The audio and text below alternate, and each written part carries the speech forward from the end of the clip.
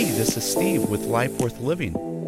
Have you ever been around someone who's a contagious Christian? You get around them and their joy and their excitement for God just rubs off on you.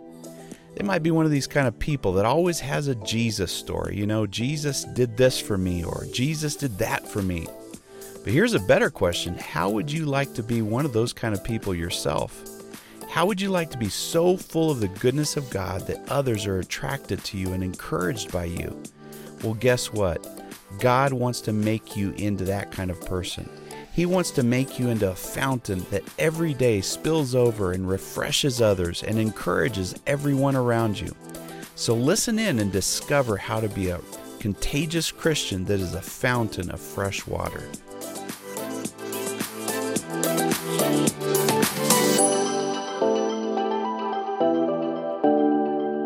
We're going to be talking about being a contagious Christian. Now, in a day when we're talking about contagiousness, that's not a very popular word right now, all right?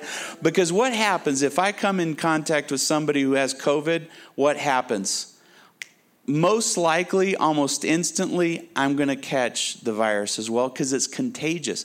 Well, did you know that your righteousness in Jesus Christ is contagious and even more so than the virus? You come into contact with people and Jesus is in your life. Jesus can't help but get into your life as well, into their lives as well. It just happens. We want to be contagious Christians, and we want to be contagious in the sense of a fountain, of being a fountain of fresh water to people. You walk around and you're just spilling out and exuding the life that Jesus has placed in you. Be a fountain for those around you that refreshes, that brings to life. And that's what we're going to be talking about, is how to be a contagious Christian. And all of this started several weeks ago when I began to ask Jesus, God, how can I be a fisher of men? I want to be a fisher of men. Remember the disciples, how they threw their nets in and Jesus came on board. They'd been working all night long. And Jesus got on the boat and he said, hey guys, why don't you throw your net on the other side of the boat? And so Peter said, well, Jesus, just because you said it, I'll try it out. Threw his net on the other side. They brought in so much fish, their boat began to sink.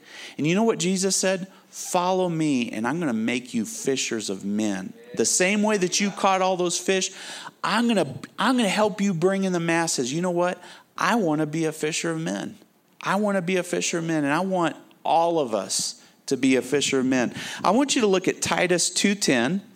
Titus 2:10, and it reads, in different versions it reads differently, but listen to this verse read in the English Standard Version. It says, and I'm just reading a snippet of it, okay? Titus 2:10 says, so that in everything they may adorn the doctrine of God our Savior, that they may adorn. What does adorn mean? Have you ever adorned yourself before? All right, you put on, I don't put on earrings, but maybe you're a woman, you put on earrings, you put on your nicest shirt, you adorn yourself. Well, it says to adorn the doctrine of our God, of God our Savior. Doctrine, by the way, is spiritual principles, spiritual teachings. Why do we come together here and on the phone today? We want to hear the Word of God.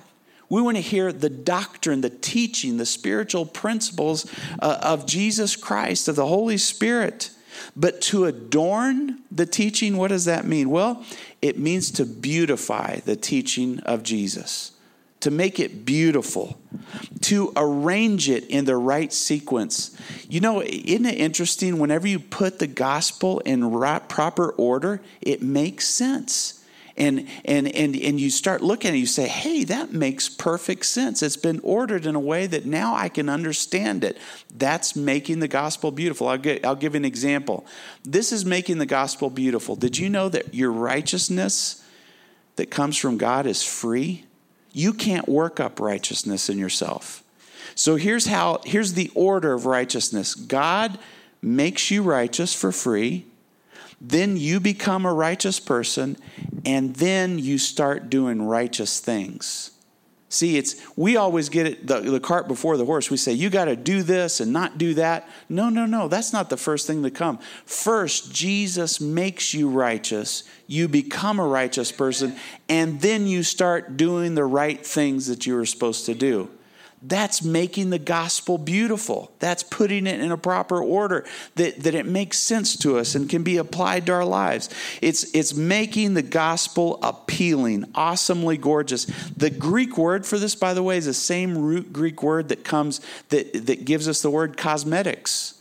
As women put makeup on their faces, their original glow comes. Now, we as men, we're out of luck, all right?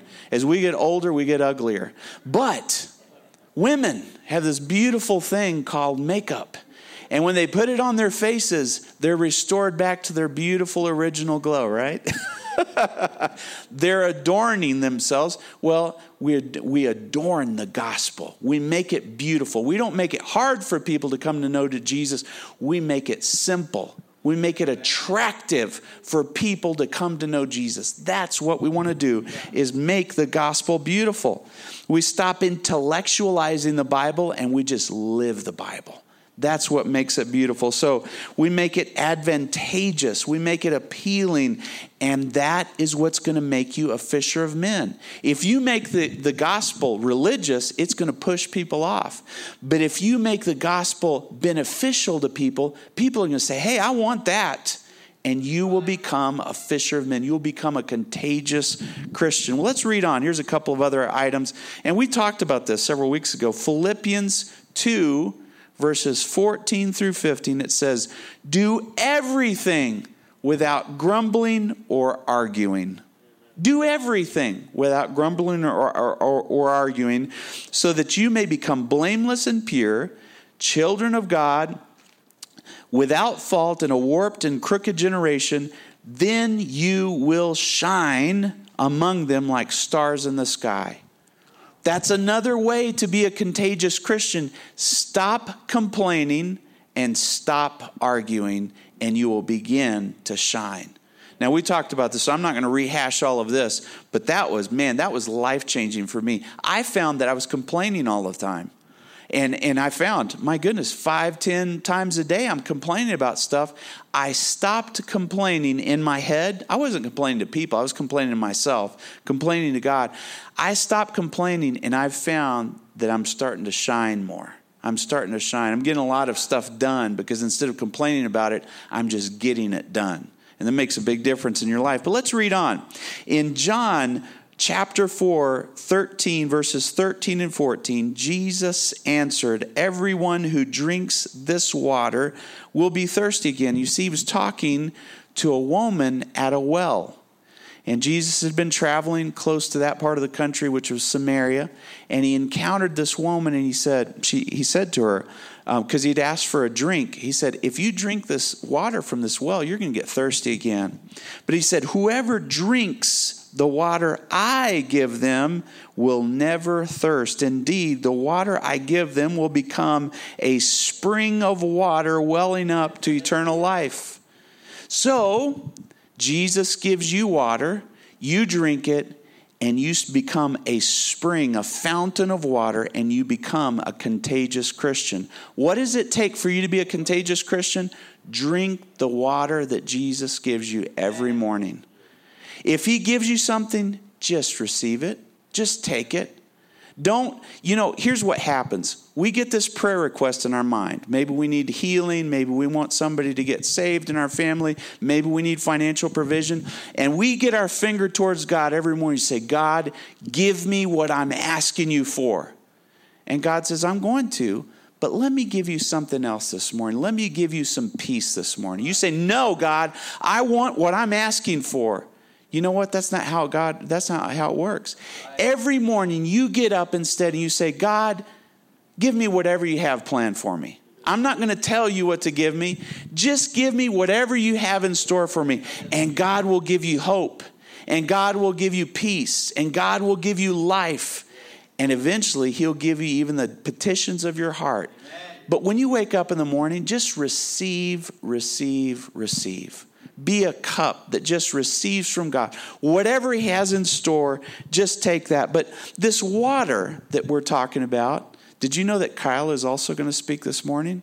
He's also going to talk. So he's going to tell you something. I'm going to take just one little piece of what he said last Sunday night, and I want to remind you of what it was.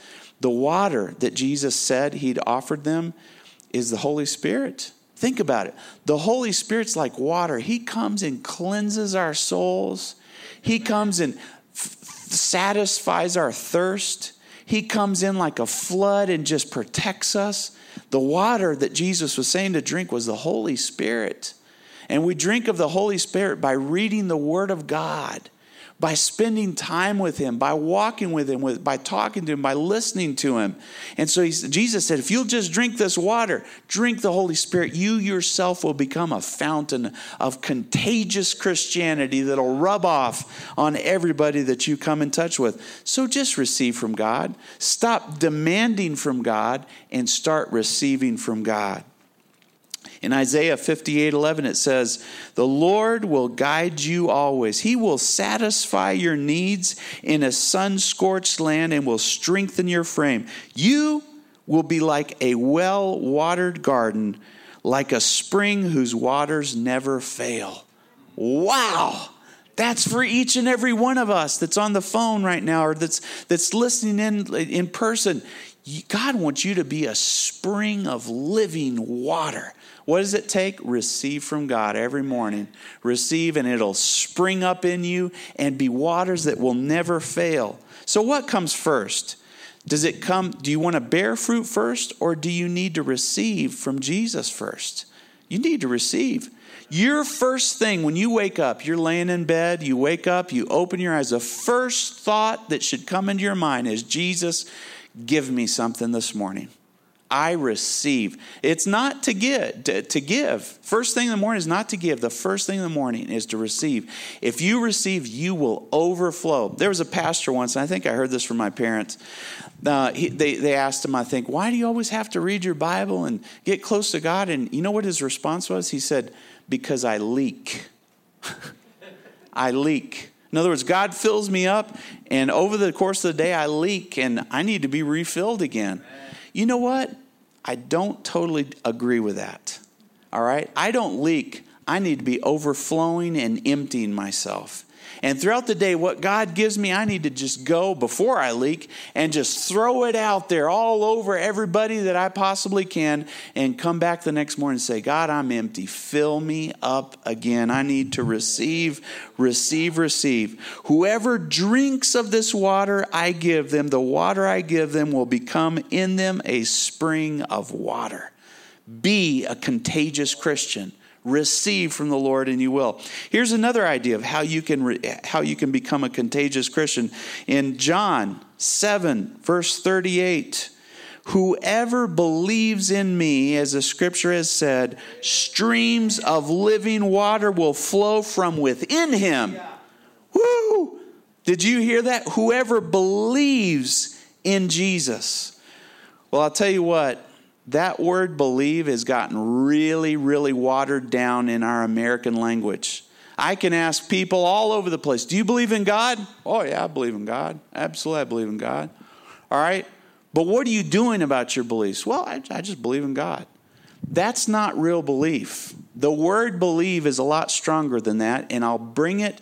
I'm going to say some things that's going to make you get angry, all right? This will show you what believing is. There's some people who believe in President Trump. They believe in him. They believe him so much they'll put his banner in their yard. They'll wave a flag. There's other people who believe in President Obama. They believe in him. So much they would support him. They would donate to his cause. They would vote for him. Now, I guarantee you in this crowd right here, I'm not here to talk politics. Do you get what I'm saying? I'm saying when you believe something, you'll talk about it, you'll live it, you'll support it, you'll give money to it. That's what it means to believe in Jesus. It elicits an emotion in you, an intensity in you. You're willing to do something because you believe in Jesus. Look at this, all right? If you believe in Jesus, you're going to be connected to him. You're going to be connected to him. And you're not just going to be a Christian on Sundays. You're going to be a Christian Sunday, Monday, Tuesday, Wednesday, Thursday, Friday, Saturday, and Sunday.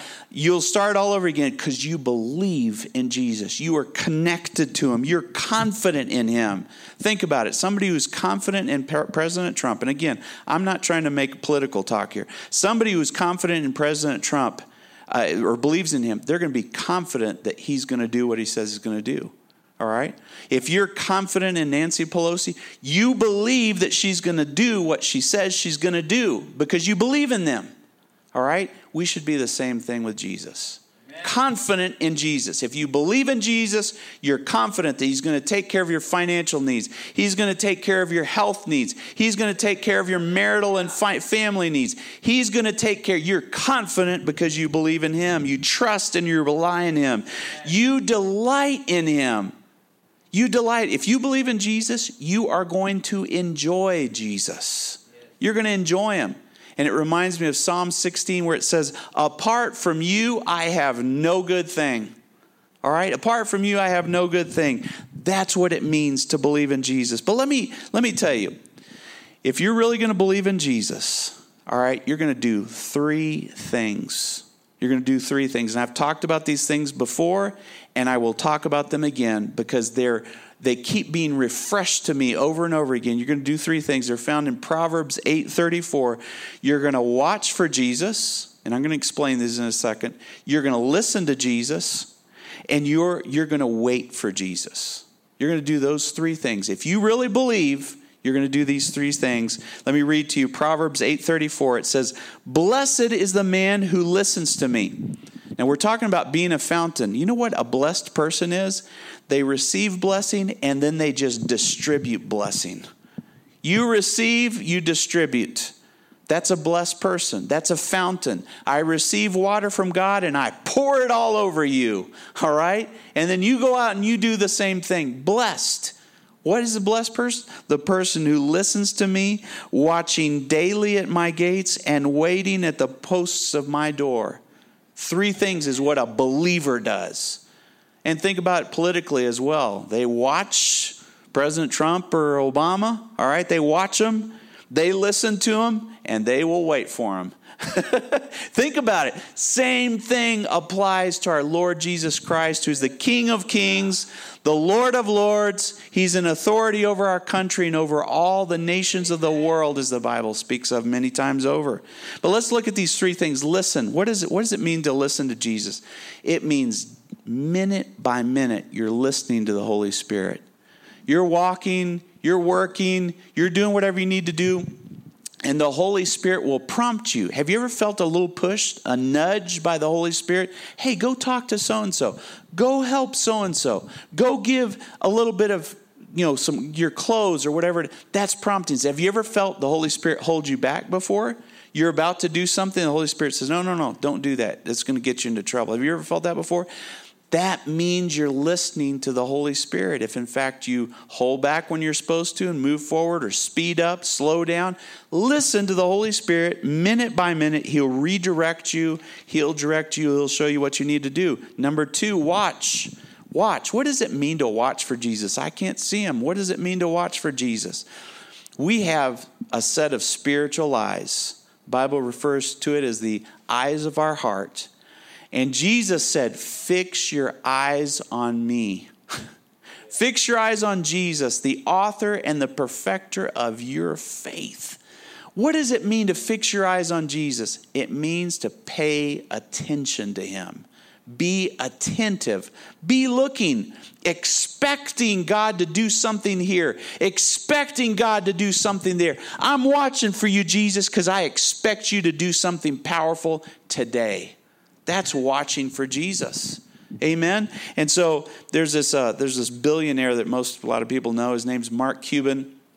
He says, you know what? You know what's more important to me than money? Here's a wealthy guy. And he always says this, my time is more important than money.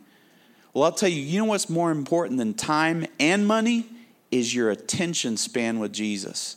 Yes, amen. It's your attention span with Jesus. You need to be able to live your life watching for the Lord Jesus Christ, paying attention, having your spiritual eyes open to see where he's going to move and expectantly doing so. Here's the third thing that I mentioned a believer does, a contagious Christian does, is they wait. They wait. See, you listen throughout the day, all right? And let's say you have 100 doors in front of you, 100 doors. And maybe you're looking for a job opportunity. You're looking for healing. You're looking for something in your life. And you have 100 ways you can go. You listen to God. You say, God, which of these doors do you want me to go with? You listen. And the prompting of the Holy Spirit leads you to door 78 of those 100 doors. So what do?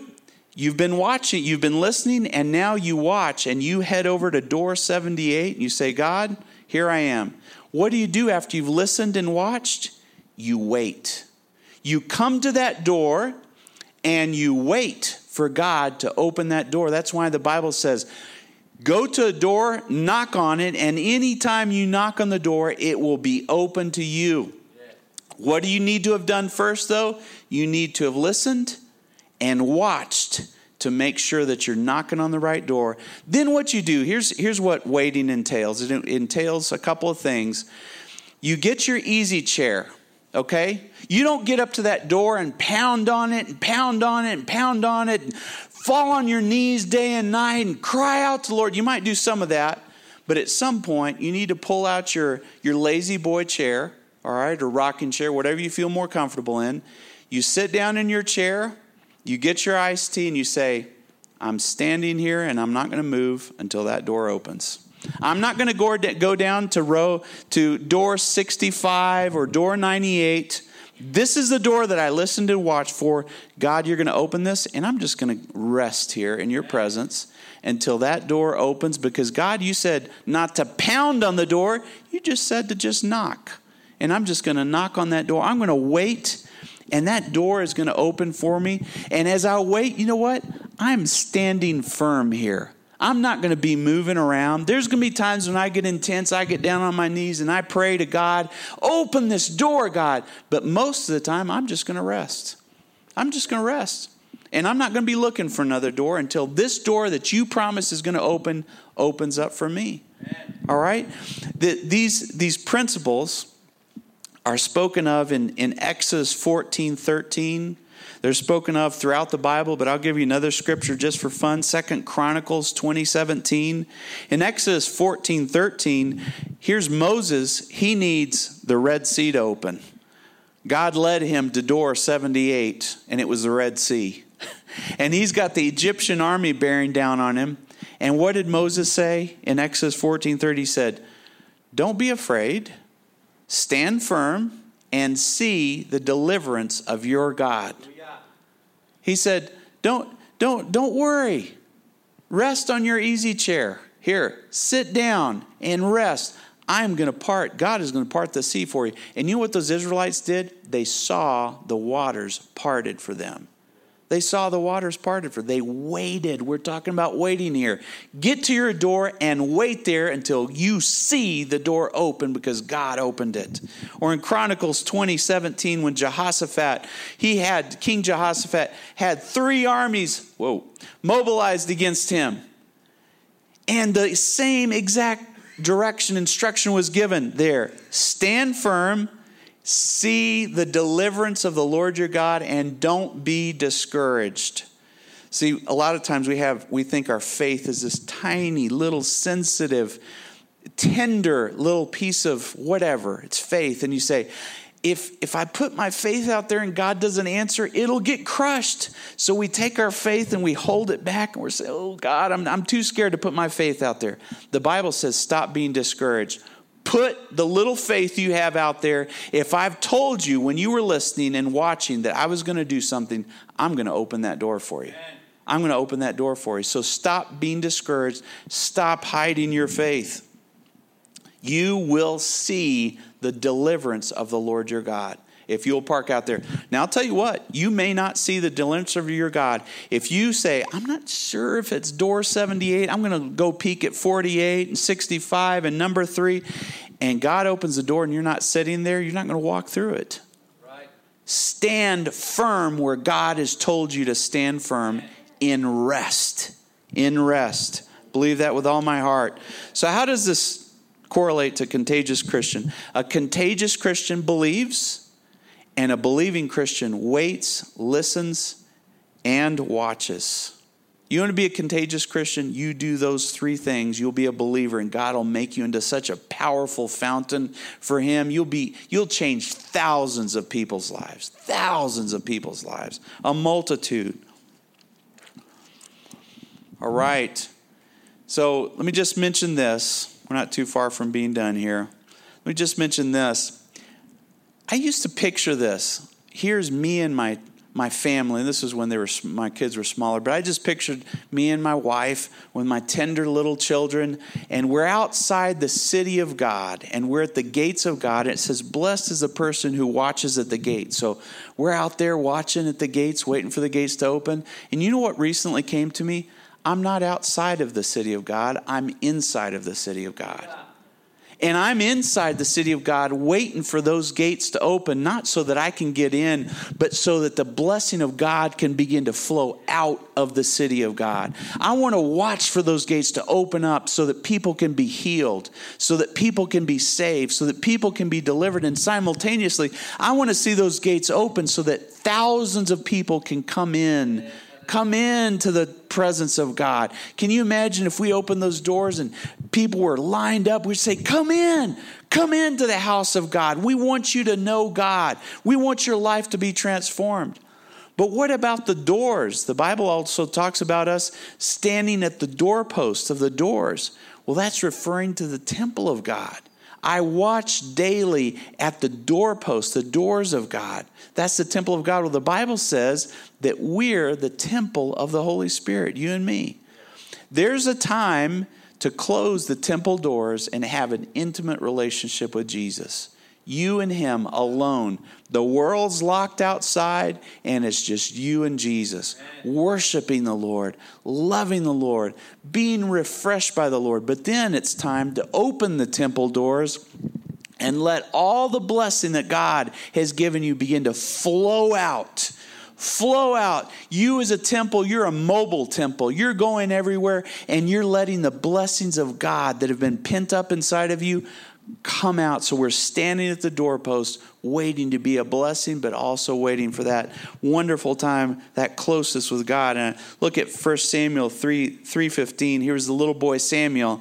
He was in the temple, and when it was morning, he went and opened the doors of the house of the Lord. Every morning after we've had our time with the Lord, it's time to open the doors of the temple and bless as many people as we possibly can. Song of Solomon, Kyle, I'm almost ready for you if you want to come on up. Song of Solomon 4:15 says, you will be a garden spring. You will be a garden spring, a well of flowing water streaming down to Lebanon. Man, open your hearts and let the goodness of God flow out of you. Be a contagious Christian. Now, on Sunday night, Kyle spoke on a vision that Ezekiel had, and he's going to share this with us. I asked him to because it goes hand in hand with what we talked about Sunday night. So I'm going to turn it over to Kyle here. Hi there. So I was reading in Ezekiel 47, and that chapter just struck me as so interesting because previously I read Ezekiel, and it seemed kind of strange to me. It just, it was different. But when I was reading it, it was so descriptive when I was reading it. It just seemed so real. It felt like you were walking with Ezekiel through these visions.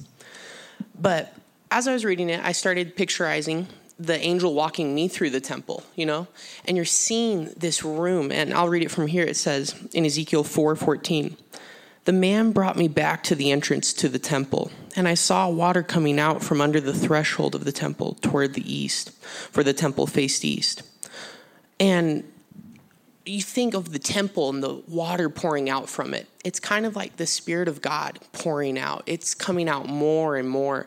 But at the very beginning, it's a trickle. You know, when you first become a Christian, it's just a trickle.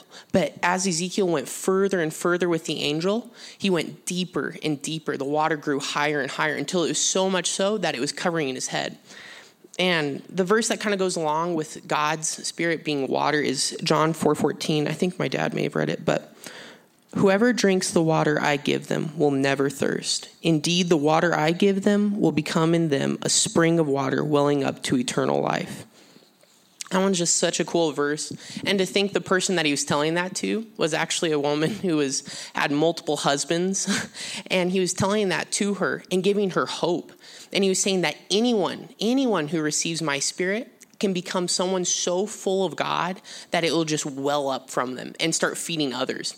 And this is really cool. So in Ezekiel 47:6-8.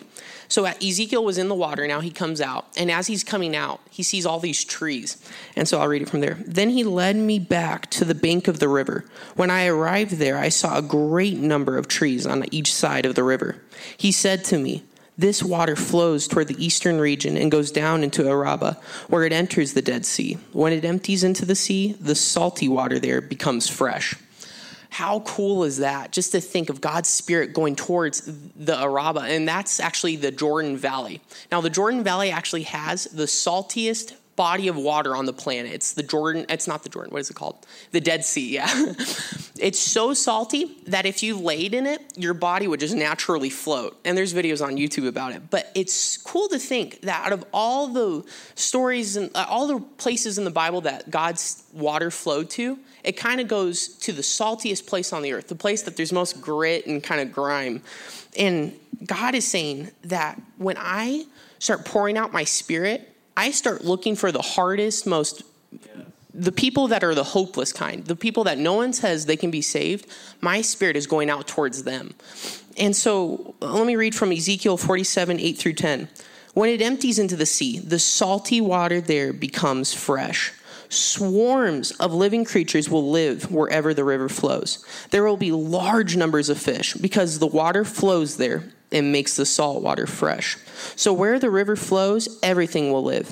Fishermen will stand along the shore from En-Gedi to En-Eglaim. There will be places for spreading nets. The fish will be of many kinds, like the fish of the Mediterranean Sea. And it's just so cool. There's this verse that I keep on thinking about, and it's in Isaiah. It says, he who created you, Israel, he who formed you, Jacob, do not fear, for I have redeemed you. I have summoned you by name. You are mine. And I didn't quote it perfectly, but just to think that God is saying the same thing to these people who are in these regions, that the world is written off. He's saying, you're mine. You are becoming fresh. You're going to become the light of the world because my Spirit is coming towards you.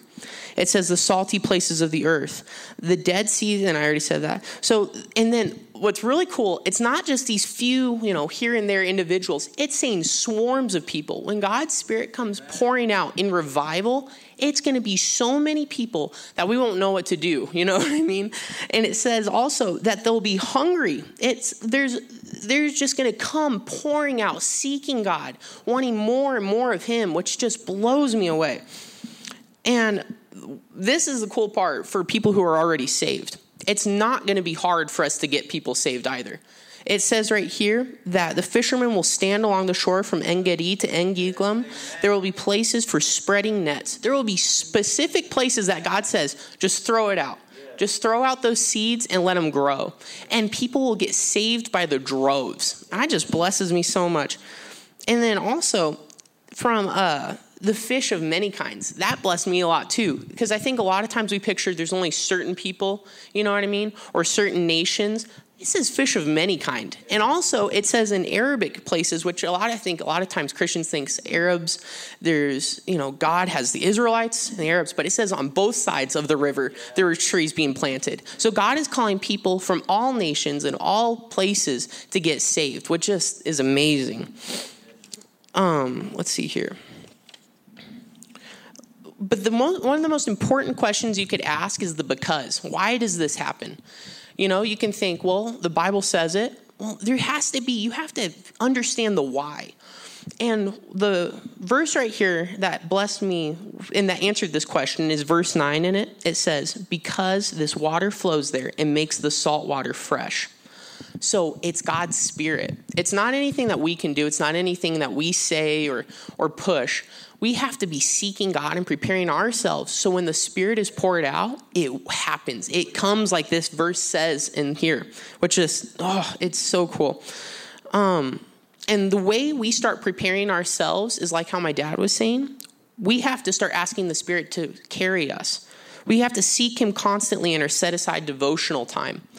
We have to surrender our purpose in life and your image and self to him. So what you picture yourself as being, if you're an executive, work at the soup kitchen. You know what I mean? You have to start seeing yourself as God sees you, as just a child of God. You have no status that is above someone or below someone. You're just a child of God. And so when you see someone that you might think, oh, they're below me, you won't see that. You'll just see them as someone who's equal to you because you're both covered by the same blood. Amen. So I'd like to pray, because the only way that you can enjoy this revival is if you're saved. That's the only way that you can do it. So I'm just going to pray real quick.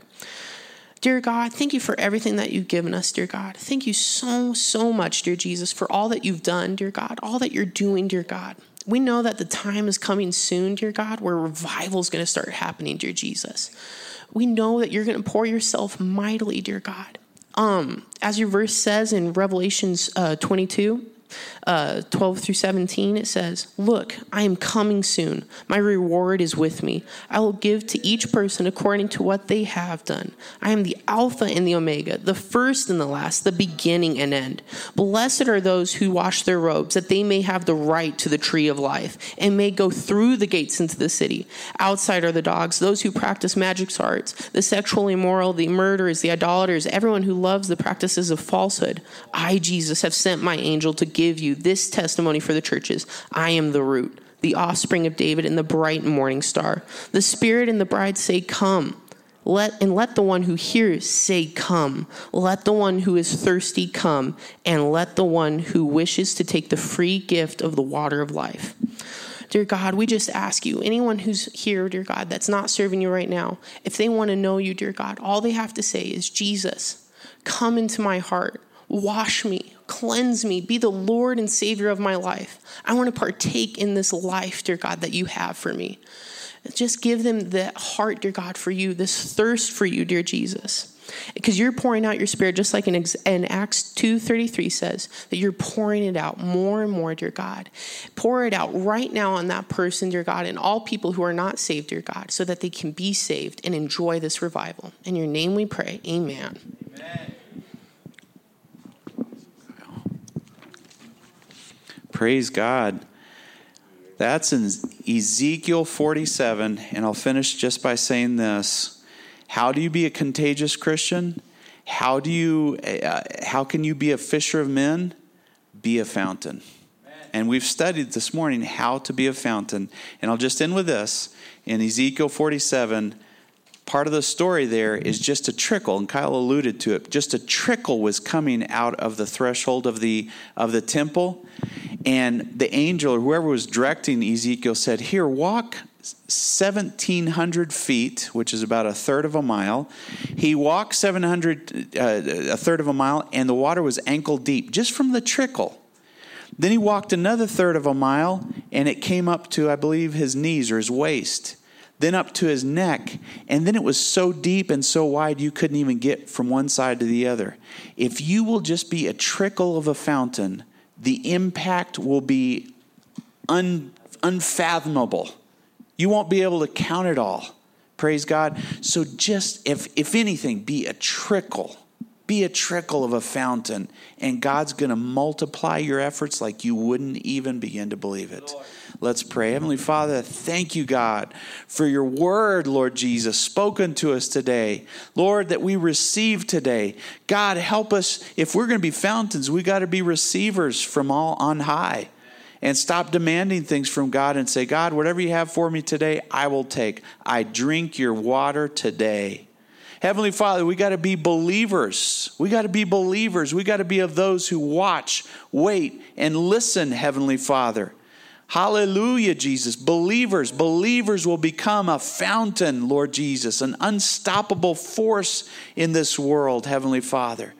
We've got to make the gospel appealing and stop throwing religion into the mix and say, no, Jesus is the way. He's the truth. He's the life. He's beneficial to you. Don't you want to be loved by Jesus? Lord, we got to make the gospel appealing, Heavenly Father, the way that it already is, and stop throwing so many restrictions into it and say, this is the truth. Walk in it. Jesus is the way. Follow him. Thank you, Heavenly Father. So make us fountains, we pray, in the name of Jesus, Lord. And for anybody right now, if you're listening and you would like to give your heart to Jesus Christ right now, just open your heart to him. Say, Jesus, come into my life. Realize that being a Christian is not a prayer, it's a decision.